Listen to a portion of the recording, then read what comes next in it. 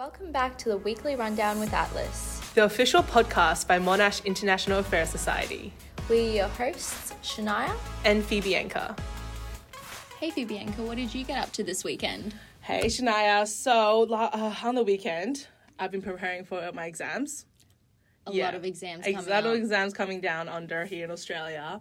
But other than that, I had my little taste of democracy at the 2022 Australian elections. Yes, me too. That was a bit exciting. That was, especially the results. Definitely. And I think that's what we'll be talking about today. Yeah, do you want to get us into it? Yes, I'll brief you guys on what's been happening with Australia's new Prime Minister. What does it mean for Australia's future and essentially the world as well? So what happened? Here's the event and here are the facts.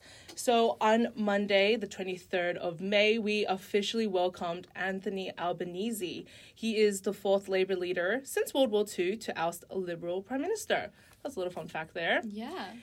So as you guys know, on the weekend, on the 21st, Australians poured into the polls, electing members of the 47th Parliament of Australia. So the incumbent, the Liberal/National Coalition government, which was led by former Prime Minister Scott Morrison, he was trying to win a fourth consecutive term in the office, but was defeated by the opposition, the Labour Party, led by Anthony Albanese. Yeah, and it's actually interesting because I think a lot of people in the last election thought that Labour would win. Yes. But they didn't, and it's interesting to see that after COVID and everything that happened with that, they have now won this year. 100%. And I guess what was a little bit more shocking to everyone was that it was a wipeout loss for the coalition. Like, they won, the Labour won by an overwhelmingly large amount of votes. And even for the coalition, this is the lowest portion of seats that they're going to ever have since the 1946 election. Because I think a little bit of history for everyone who doesn't know much about Australian politics, it's that the Liberal Party, they're the ones who often hold the position in government. So that was definitely a big shock for Australians all over the country. And so I guess what we could hear more about now with Anthony Albanese is that sort of like his policies now that he's stepped in. But I mean, we got to give him some time. It's only been a couple of days since he was sworn in. So, but more to come, and we'll brief you guys more eventually about his actual policies. But what has been in the news and circulating, I've gotten from ABC, is that he states that Australia could become a renewable energy superpower. So he came into government with the idea that he was going to take a lot more action with climate change. So we love that. Yeah, I think I saw somewhere as well that they wanted to reduce carbon emissions as well. They had a target for that. Yes, exactly. And he says that the opportunity is now to end the climate wars in Australia, and that Australian businesses know that good action on climate change is good for jobs and good for our economy. And I want to join the global effort, which I definitely love to see, because I feel like Australia is lagging a little bit behind compared to other countries in regards to actually setting goals, to battling climate change, and actually achieving them. Yeah, I feel like this is one of those points that really got him a lot of votes, because we can see with the recent election how the people's will is kind of reflected through their votes, with especially the Greens getting so many votes, I feel like, compared to previous years. Exactly. So that was really good to see, especially since climate change is one of the biggest predicaments facing humankind right now. Yeah. Definitely great to see. So he promised that he'll be leading Australia's first Labour government in many years, and promised to adopt more ambitious emission targets. So we'll report more on that, and we'll love to see that. What about his more foreign international relations kind of policies? Yeah, great one.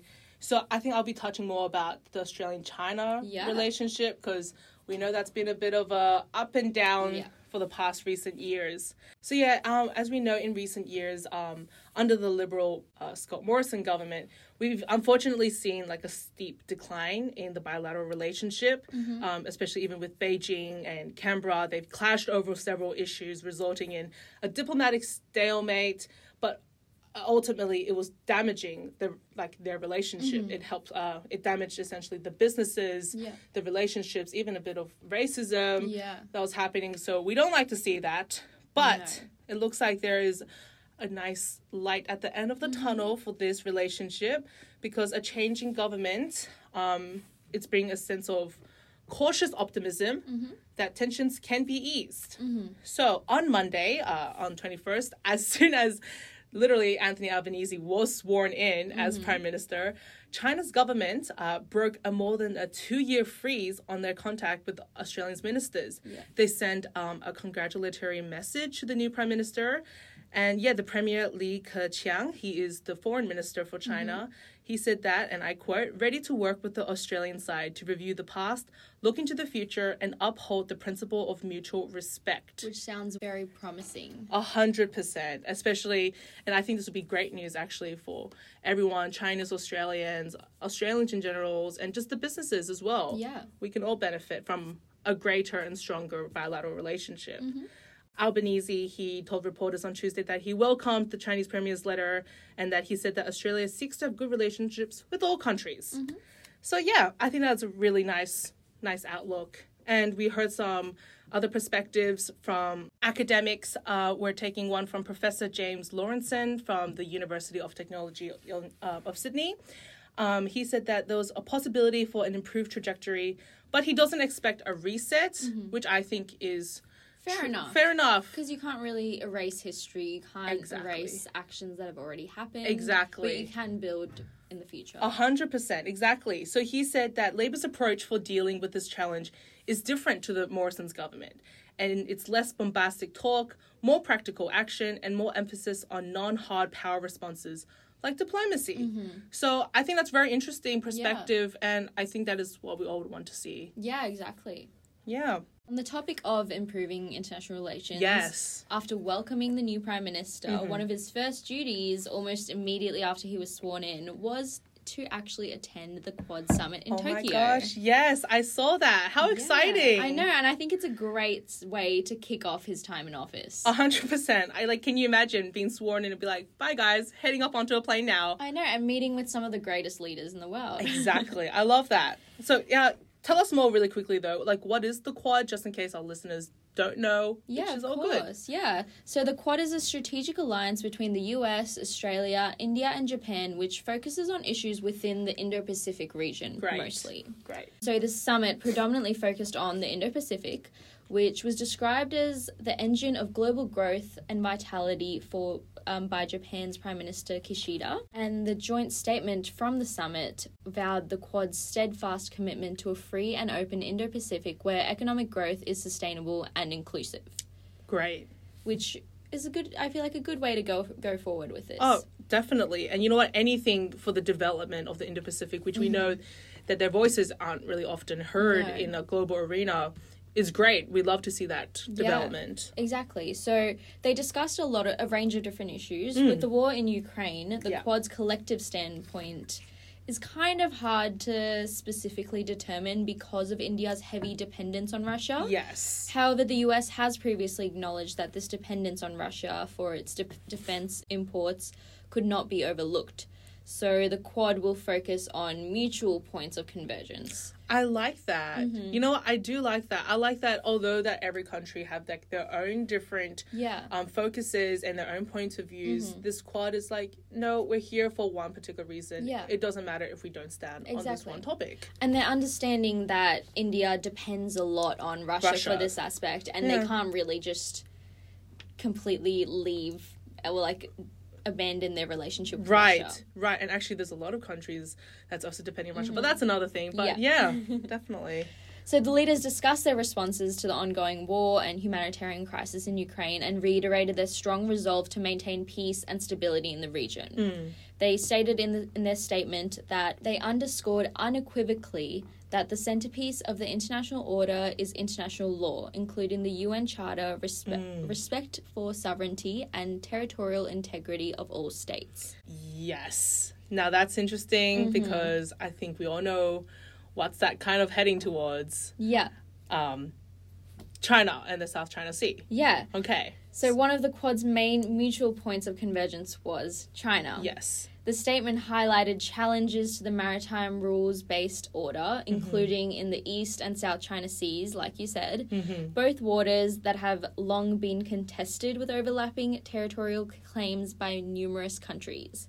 The statement did not include, though, any explicit mention of China, but offered a veiled warning. So, quote that I kind of got out of the statement was that they said that they strongly oppose any coercive, provocative, or unilateral actions that seek to change the status quo and increase tensions in the area, such as the militarization of disputed features, the dangerous use of Coast Guard vessels and maritime militia, and efforts to disrupt other countries' offshore resource exploitation activities. That's interesting because it's one thing to not mention the word China, but it's another thing to have this warning, and it's kind of like, we're kind of talking about you, China. Yeah. But I guess from their point of view, they're there to discuss the region as a whole, and they are then talking about the occurrences that have happened in the region without necessarily bringing in the players, which is, you know what, I find is quite respectful, honestly, because again, the focus is Indo-Pacific. We want to keep it broadly. Yeah. Because anything is happening, actually. Yeah. Exactly. So they also announced a Indo-Pacific maritime surveillance plan in an attempt to combat illegal fishing. Yes. And respond to humanitarian and natural disasters within the region. Very nice. They also pledged more than $50 billion towards developing infrastructure to counter China's growing influence in the region. And they specifically pledged additional help for island nations in the Pacific where China's influence has grown in recent years. So then, what else was mentioned in the Quad? Yeah, so during the summit, the Quad also condemned North Korea's recent surge in missile testing. I did see that in the news. And they also called for an end to violence in Myanmar, where the military seized control in a coup last year. Yes, and also these are all mentioned in our past episodes, if you guys want to look back now. Yeah, and they also pledged to continue cooperating on pandemic response, infrastructure investment, climate action, and a range of other topics. Yes. In the realm of climate action, though, the transition to clean energy economies was proposed as part of the Indo-Pacific Economic Framework, which is a new type of topic that they're bringing in. Yeah. And it was presented as having the potential to solve problems and create jobs. Oh, we love that. We do like that. Yep, so that's exactly how Biden presented it at this summit, which I think presents a good view for the future. Definitely. But hopefully it actually is realistic and feasible and is actually put into action. Yes, because it's nice to have all these dialogues and these important talks, but it's another thing to actually get these going, rolling up our sleeves and really having a brighter future for everyone. Yeah, exactly. So President Biden, Prime Minister Kishida, Prime Minister Modi, and Prime Minister Albanese said that the Quad's latest measures are aimed at demonstrating that the group is a force for good and that it is committed to bringing tangible benefits to the region. I love that. Very hopeful, I think. Very hopeful. And you know what? We should end on a hopeful note. I think we'll wrap it up there then, Phoebe Anchor. Yes, we definitely will. Thank you, Shania. And thank you to everyone who's listening. And thank you to everyone who's been submitting their questions and their topics. We've been getting a lot of responses from you guys. Thank you so much. So don't forget to follow us on our socials, get in contact with us through our socials. They're all written down below. And have a lovely rest of the week. Bye guys.